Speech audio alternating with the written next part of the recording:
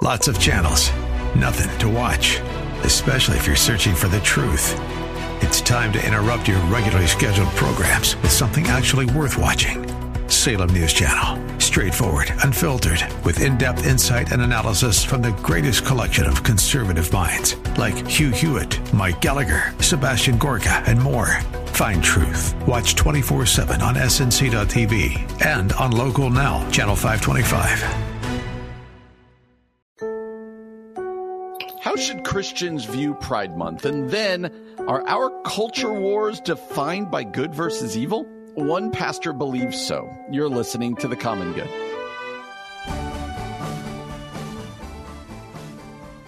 Happy Tuesday, friends. Welcome to The Common Good here on AM 1160 Hope for Your Life alongside Steve Coble. My name is Brian Fromm. Aubrey Sampson is away for the week, enjoying some rest and relaxation, a little early summer vacation. So I'm joined all week by Steve Coble, teaching pastor of Renewal Church in Chicago, and dad of two, including a 6.5-week-old. Did I say that correctly? A child who is 6.5 weeks old.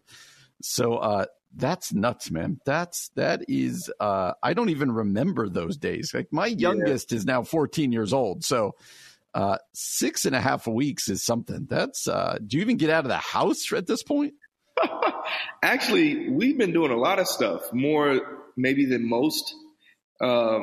We went and saw a comedy show the other day. And then my wife has come with me with the baby. I have a college graduate who's in between jobs living with us. So I have like a built-in babysitter. So nice. I'm trying to live as normal as possible. A college graduate living. At first, I'd be like, that sounds like a terrible idea because now you have a new baby and a college person. But built-in babysitting, that's a good call right there. So that's not bad. Well, Steve is going to do his best to stay awake with us today. He's going to he probably has like just hears crying in his head at all times. So, but we're excited to have Steve join us. All right, Steve, let's just dive into the deep end here. We're going to talk a lot about the culture wars and this and that, but it really feels like it's getting ramped up, and it feels like it's hit a new degree this month with Pride Month. So this June, right? We're in June. June is Pride Month, and so you see lots of rainbow flags, but you've also seen just the heat of both sides kind of turned up a little bit. Like, so, you know, the president tweeted a picture of a pride flag at the White House, and you get all of this stuff. And I get these questions. I don't know if you do, but how should we as Christians approach something like Pride Month, especially when it's getting kind of more, for lack of a better word, kind of mainstreamed and kind of in your face, culturally speaking? So you've got some Christians who are like, I don't know if you've seen these social media posts, right? Like, my pride is in this. And, you know, you're like, okay, I get what you're doing, but whatever. Somebody comes to you, says, Pastor, how should I as a Christian just kind of approach, how should I be this month? Does that question make sense? And what's kind of the pastoral word towards, Christians and Pride Month? What, you got any thoughts on that? Yeah. I mean, I kind of think that it's impossible to, without the working of grace and the Holy Spirit in your life, to live a Christian lifestyle.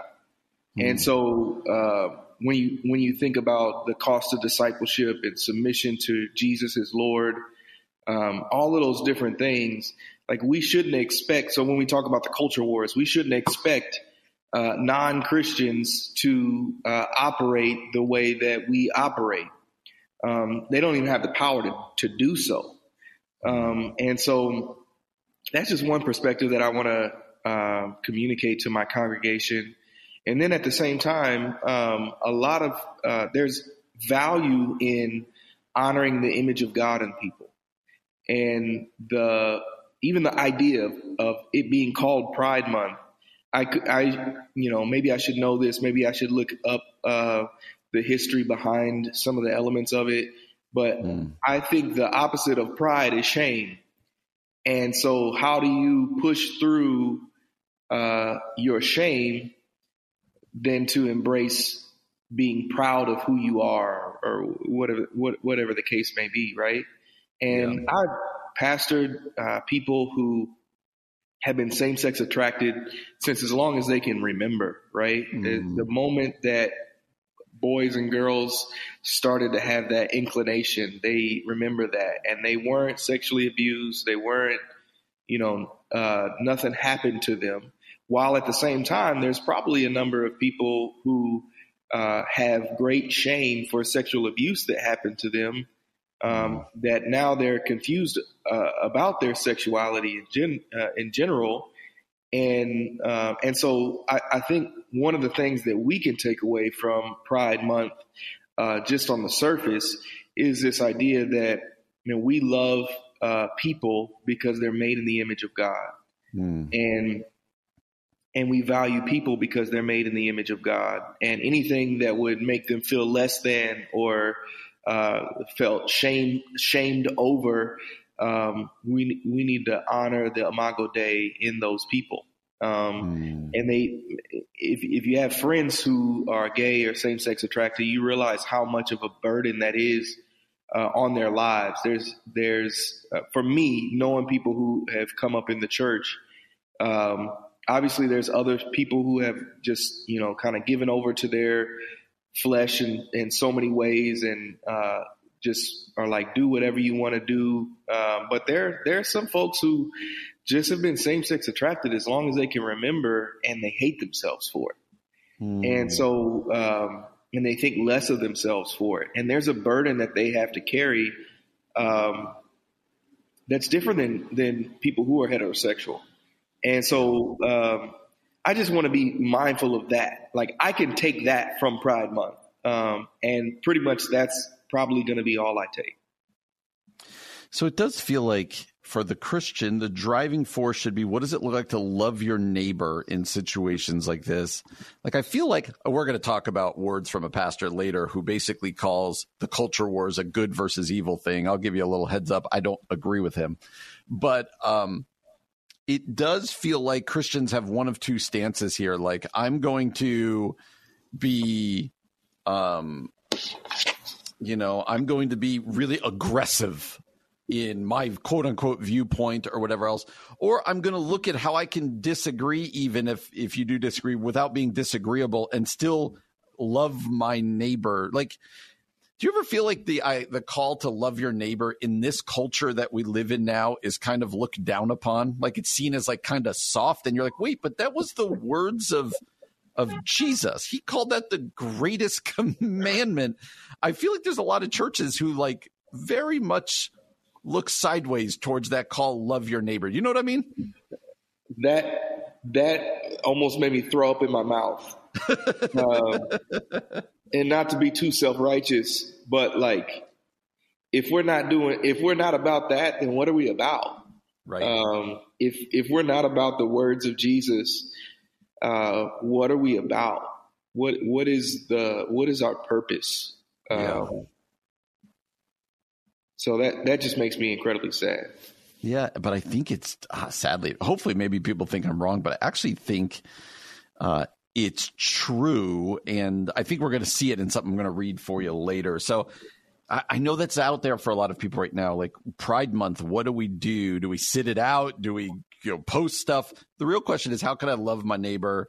How can I continue to stand up for what I believe in, but in a Christ-like way? I don't know. It's going to keep getting interesting as we try to figure all of these things out. Coming up next, found this article interesting. 5 metaphors that describe why in-person attendance at church only grows in importance. I know it's not COVID anymore, so we're not talking about virtual versus online, but a lot of people not going to church these days.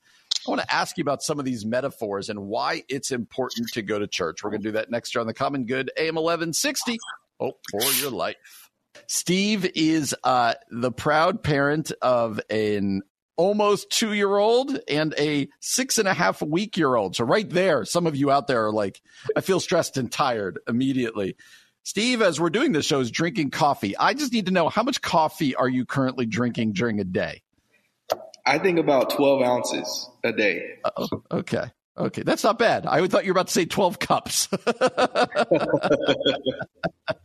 Just to keep you going. I think I might get fried. You might see me in the ICU if that happened. Absolutely. Well, later on in the show, I am going to ask Steve, I'm going to prep him here for the deep question. How is fatherhood and particularly new fatherhood of two changed him? How has it influenced? How has it done? What's it done in his life? So we're going to get to that later on. But first, we're both pastors. Steve is at Renewal Church in Chicago. I am at Four Corners Community Church in Darien. And so coming out of the pandemic, there was all this conversation about in-person church, people coming back to church. Are people going to be in person? And you're starting to see people come back. But Thom Rainer, he wrote this 5 metaphors that describe why in-person attendance in church will only continue to grow in importance. Before I read these to you, Steve, I'm assuming you guys have seen most people come back. You probably still put stuff online and this and that. Is that true? And 2, if people say to you, I just like watching online, I don't need to come to church, what do you tell them? Why do you think in-person church is important if you do? So take both of those. Wow. Yeah, we've seen the majority of people come back in person. I think for a lot of people, and I just have a great sense of what this looks like, I think, in our church. So I'm not sure exactly how it looks in other people's churches. But I think that for a lot of people, they realize like that in-person touch point was actually really, really important to them. Mm-hmm. And even like, man, I don't have friends. I've spent a year in isolation. I need human connection. I think like literally your brain neurology is like, yo, you need this. And I've spoken to a number of therapists and psychologists who actually say that like it's good for your mental health to sing with other people. It's good for to sing with other people. And then one of the things that the pandemic did is it took away those secondary relationships. So maybe we have our spouse and our kids or our mom and dad, but we no longer have those secondary relationships. Those, hey, how you doing? I was thinking of you this week. Those things. And those things are actually good for your mental and emotional well-being. Just having somebody ask you how you doing. Having somebody pray for you. Stuff like that is, it's a wonder. Like you look at the human psychology and the way God designed the church, and you're like, oh, at its best, the church is like this needed community for our own human flourishing. And then I think for the people that say, man, I'm just watching online,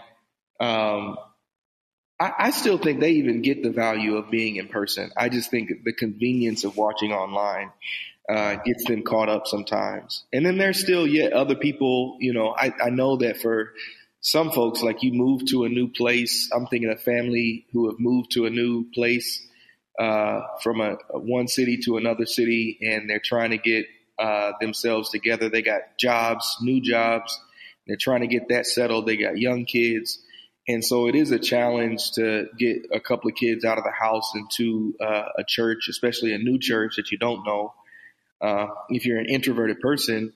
But at the same time, where are those secondary relationships going to come from? Where is that babysitter going to, you know what I mean? Like you go to church and we, Acts 2:42, we care for the needs of one another, and no one has a need. You need those extra people who can give you extra hands and extra support and extra, and you need the outlet of being able to do that for others. And so that's what I would encourage somebody, that the actual gathered corporate worship is an experience that's actually vital to your spiritual flourishing.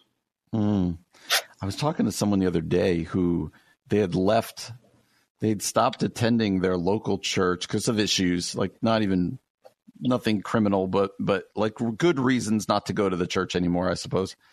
But they were latching on to watching online a church in another state. And I was like, oh, that's interesting. And I don't know how long-term beneficial. I understand that as a bridge, but I don't know. That feels not beneficial. It feels to be missing the point to me. But I have heard of more and more people doing stuff like that lately. Yeah, we've had a couple of people who came into our membership as like, where were you going to church? Oh, I was going to Transformation Church, Mike Todd's church online. And I even think that some of them were a part of like an online small group at some point in time with that church. But I think that in the process of like, all right, I actually need a local community, a local connection is what got them to come over to our church. Yeah.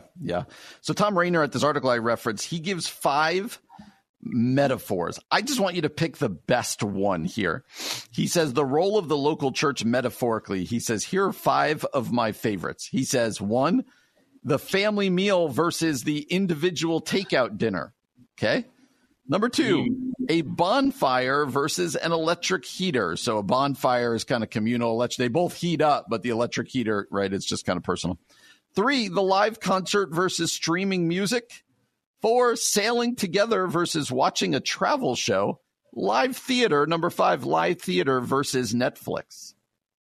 I don't know. They all kind of have some value to them. Do you have a favorite one? I think I'm going family meal on that one. I like that. That's what I was going to say. The first one. I think the second one is also good though. I like that seems really lonely to be sitting in front of a heater. Yes. Versus sitting at a bonfire with a bunch of people. Yeah. You and I have talked about baseball. I've used my story of the importance of community, or like the weirdness that we're drawn to be like connected to people with similar faith, but also like baseball teams, right? Think about when you've gone to a baseball game. I'll never forget going to a Mets game. I'm a big Mets fan. The Mets winning in a walk-off, and there being another Mets fan next to me who I hadn't met before that night. And by the end at the walk-off, we hugged each other. And it was like, I could have watched that game by myself at home and it would have been awesome. I would have been jumping around. But something about doing it with another Mets fan was kind of fun. Think about when the Cubs won the World Series and how crazy people went. I don't know. There is something to the communal aspect. So let's close this way. The person who hasn't found their way back to church yet, they're still a Christian, but they've just not gotten back into a church. What would your encouragement be to them? My encouragement would be to ask yourself why, to be honest with yourself about what is your hesitation. You know, I think for some people it is sort of like the anxiety of coming into a new community, the anxiety of meeting new people, even the value of comfort. But I think that the value of comfort can also be like something that is covering the fact that, and I'm just nervous about getting connected in a new place. And so it takes some courage. I want to say it takes some courage, but it's the absolute best thing for you. I know people are looking even at like the Hillsong documentaries of the world and different things, and they're saying, look, see what organized faith and church hurt and this, that, and the other. But the truth of the matter is the majority of places aren't like that. And so I just want to encourage you to have courage to step out of your comfort zone. That's good. Courage is a good one. Coming up next, Steve, the question about when we dive into all of these culture war issues is this an issue of good versus evil? I want to read to you something that one pastor wrote and tell you a story next here on The Common Good, AM 1160, Hope for Your Life. Culture wars. Here's the quote I'd like to read for you. The U.S. is more sharply divided than ever as people move to the right or left on social issues and abandon the center. It's now good versus evil in the culture wars. All right.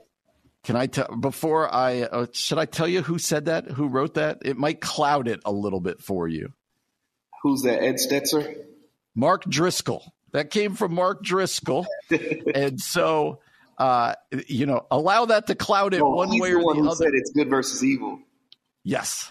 Okay. Yes, this is Mark Driscoll saying he's basically, and if you follow him on Twitter or anything, whether he believes it or not, this is the route he's now taking. He's literally writing a book and preaching a series about how, all about culture wars. But basically, I want to talk about his point. His point is there's no middle anymore, no middle ground for the Christian. People are running to the polls, and the polls are good versus evil. It's not I agree with this or I disagree with you. It's you're on the side of good, you're on the side of evil. You might think that he's being a little bit out there, but I shared this story once before, but I was in a group setting within the last couple months, and there was a lady there who is a theologian, a follower of Jesus, all of this stuff.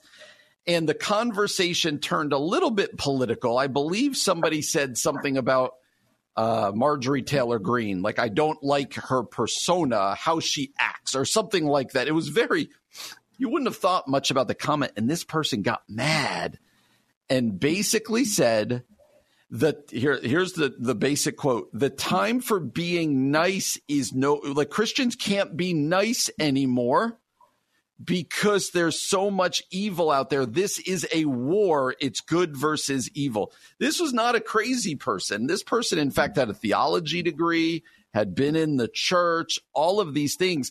And so this isn't just a Driscoll thing, like let's light the fire. I think more and more and more people see the quote unquote culture wars literally as a conversation of good versus evil, where you can't kind of be like, hey, we agree to disagree about this or whatever else. Taking that whole package, this feels like the issue for Christians going forward. Like, how do we interact here? And I think a lot of us are uncomfortable by the people who've run to the polls. That's POLES, not the voting polls, but the kind of extremes. What do you do with this? What do you do with Driscoll as a pastor, or the person I shared with you going, it's not about, we can't be winsome and nice anymore. It's about good versus evil. And you now need to fight on the side of good. I think for like the Driscoll of the world, I think he has got to rebrand himself. And so I agree. This is sort of like this is sort of a rebranding that really fits his persona in a way. And so he can be embraced probably even by people who've never heard of him before, and kind of agree with his politics to gain a larger following, which, if you follow the rise and fall of Mars Hill, seems to be kind of like a mode of operation for his ministry. And then on the other side of things, where the specific woman with the theology degree, I think that I'm always concerned at and this is, I'm a 36-year-old guy. I have a lot of theological education, but I haven't been around the block forever. But I do think, I'm like, so where you find that in the Bible? Like in the process, it just seems like we lose the authority of the Bible in different, like, right or left, and the authority of the Bible becomes like, the Bible has a lot to say about how we treat people. The Bible has a lot to say about how we interact. The Bible has a lot to say about not being a jerk, in essence. It does. And so it just makes me worry about, like, where does the authority of the Bible fit in with all of this stuff? And also to remind ourselves that we're not a part of this.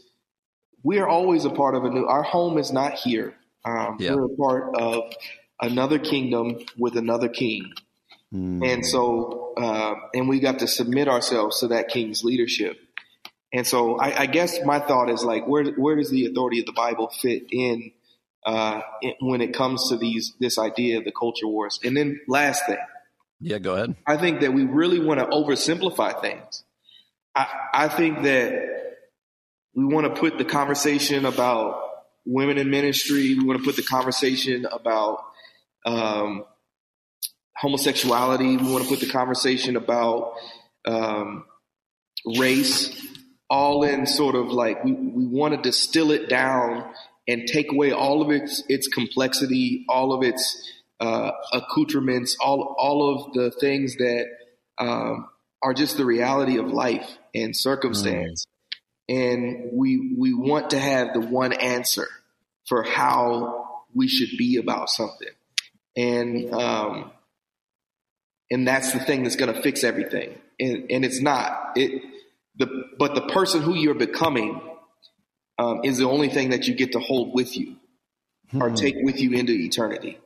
And so I want to think more about my character and about how people experience me in the world, and the things that I've done for Jesus in the way that he told me to live my life rather than the culture wars. So I think part of the culture war is that like it simplifies how we should do Christianity. You know what I mean? It's just like, here's my one note that I have to play. I don't have to learn to play jazz. I just got to play this one note and I'll be good. I think where I felt like it really got beyond kind of my realm of understanding was like, we've mentioned his name multiple times. He recently passed away, Pastor Tim Keller, right? Keller, you knew where he stood on things. So he was not a man without conviction, but he spoke a lot of times about I'm neither right nor left. He spoke a lot about winsomeness. He spoke a lot about here's a scandal, listening to the people that disagree with you and who you disagree with, of giving open forum to people. And in the last year or two of his life, let's just be honest, the Christian world, the right-wing Christian world kind of, I don't mean literally killed him, kind of like just beat him up over his beliefs. And I remember thinking to myself after an article I read like a year ago going, if we're going to like crucify Tim Keller, I feel like we've got it wrong, because I'm like, I want to live like that guy is living in society. I totally agree. And on most things, I wanted to hear what he had to say about something, because at the very least, I think there was a nugget of wisdom that came along with it, that fit more with Jesus than it fit with current culture, society. That's right. That's right. This is it going forward. How are we going to live in a culture that even our brothers and sisters in Christ see as a war that's good versus evil? I noticed I'm not comfortable with that language, and because I think it leads to us to treat people badly. And so a lot of you probably disagree with us out there, but it's worth wrestling with. Coming up next, Steve is now the father of two. I want to find out how fatherhood has changed him. Next here on The Common Good, AM 1160, Hope for Your Life. Welcome back to The Common Good, AM 1160, Hope for Your Life, alongside Steve Coble. My name is Brian Fromm. Steve is sitting in for Aubrey Sampson, my normal co-host. Aubrey is on vacation this week, so Steve he doesn't have enough going on in his life. So he's like, you know what? He called us up. He's like, I'm looking for some stuff to do right now. So no, I'm thrilled that Steve, when we sent out the bat signal, he answered for us. So Steve is in this week. Steve, like you said, you're taking on more of a role at your church as your kind of your buddy and lead pastor goes on sabbatical. You're at Renewal Church in Chicago.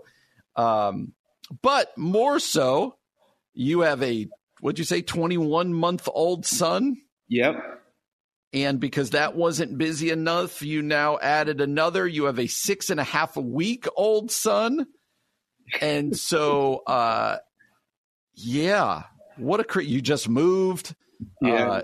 We're still waiting on, we're going to do your dog story soon. Like all sorts of craziness. And you haven't actually been married that long. How long have you been married? It'll be 4 years in December. You've done a lot in 4 years, my friend. You've done a lot in 4 years. So you're probably in the midst of the storm, good and bad. So this is a hard thing to answer, but how is fatherhood in 21 months, but maybe even over these last 6 weeks, how have they changed you? What have they taught you about yourself? And then we'll try to even broaden it out to what have they taught you about God. But just about yourself, how have you been changed by becoming a dad and then a dad for the second time? Man, I've been thinking about that a lot. I think especially becoming a dad the second time, I think that I spent a lot of time in my 20s thinking about the trajectory of my life, thinking about my vocation, what I wanted to get out of life. And then I think having the second child, it's just the realization that, hey, you're 36 years old and these kids need their dad more than you need the perfect vocation. And I don't know, that I guess that realization made me realize how much I think about myself and the things that I want out of life. And so I think having a second child has been like, man, I got to get my eyes off of me and onto this family, onto these kids and the trajectory that I want to put them on.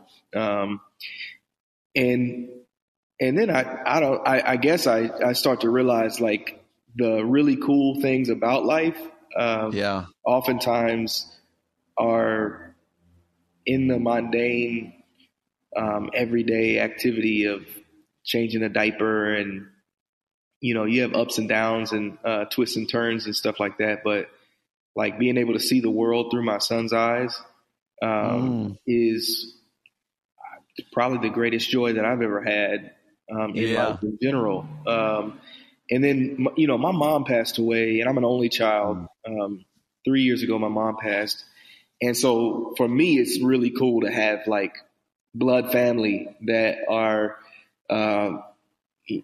like people that I think psychologists would call it being enmeshed with somebody else, but I was really interconnected to my mom, and losing her was just really devastating. And then to have, it's one thing to have your spouse, but it's another thing to have these kids that are a part of you, that now you're like the tribal leader of the crew, is really interesting. And especially having a second son, it's just like you have one son and obviously it's super cool, but now I have this feeling of like, I gotta like raise some men, I gotta raise a team.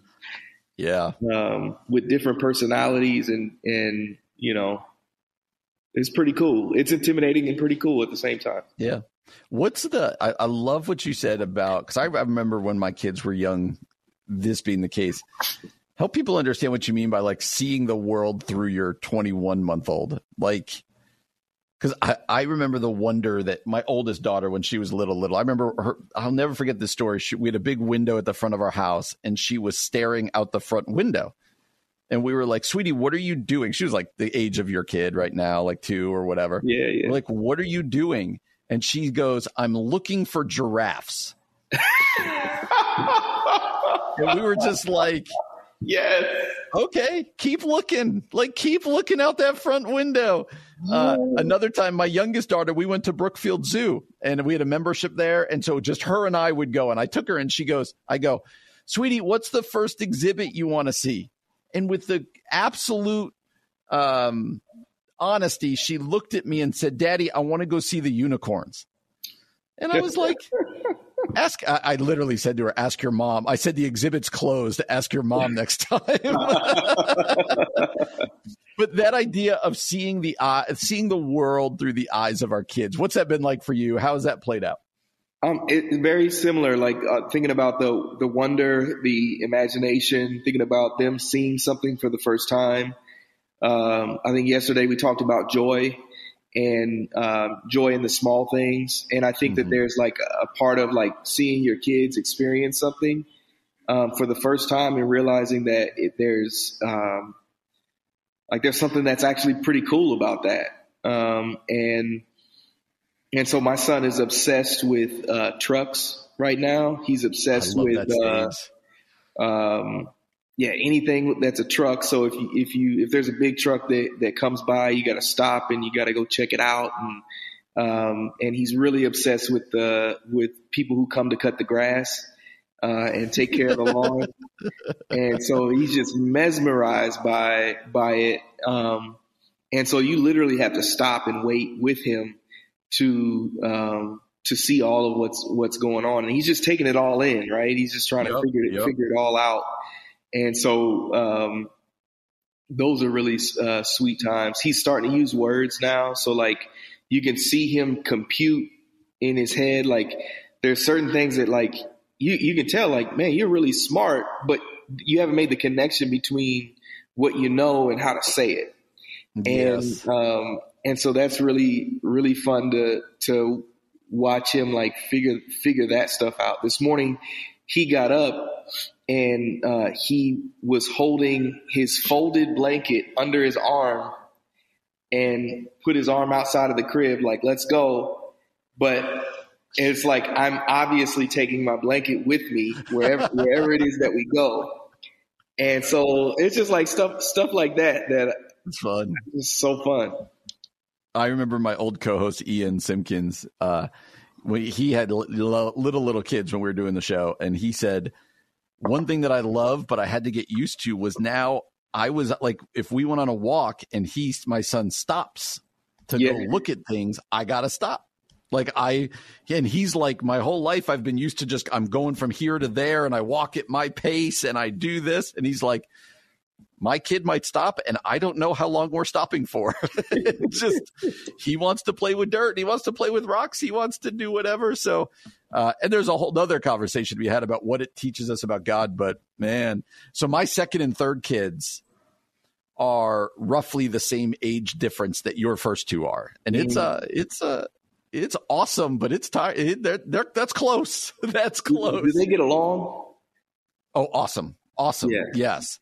So all three of my kids get along well, but it was different. My first to my second, because we had some trouble getting pregnant in between them, are almost 4 years apart. Like they're a good distance. So it was almost like having two first kids. And then second to third was like 19 months. And you're like, oh, that's what people talk about. So all three, but those two, they're a year apart in school. Like they get along great. So no, you did it right, man. Your boys will be buddies. They'll want to kill each other at times, but they'll be buddies and they'll have fun. So, and you get to coach one team maybe instead of two. So for Steve Coble, my name is Brian Fromm. We hope that you have a great night out there and join us again tomorrow. You've been listening to The Common Good, AM 1160, Hope for Your Life.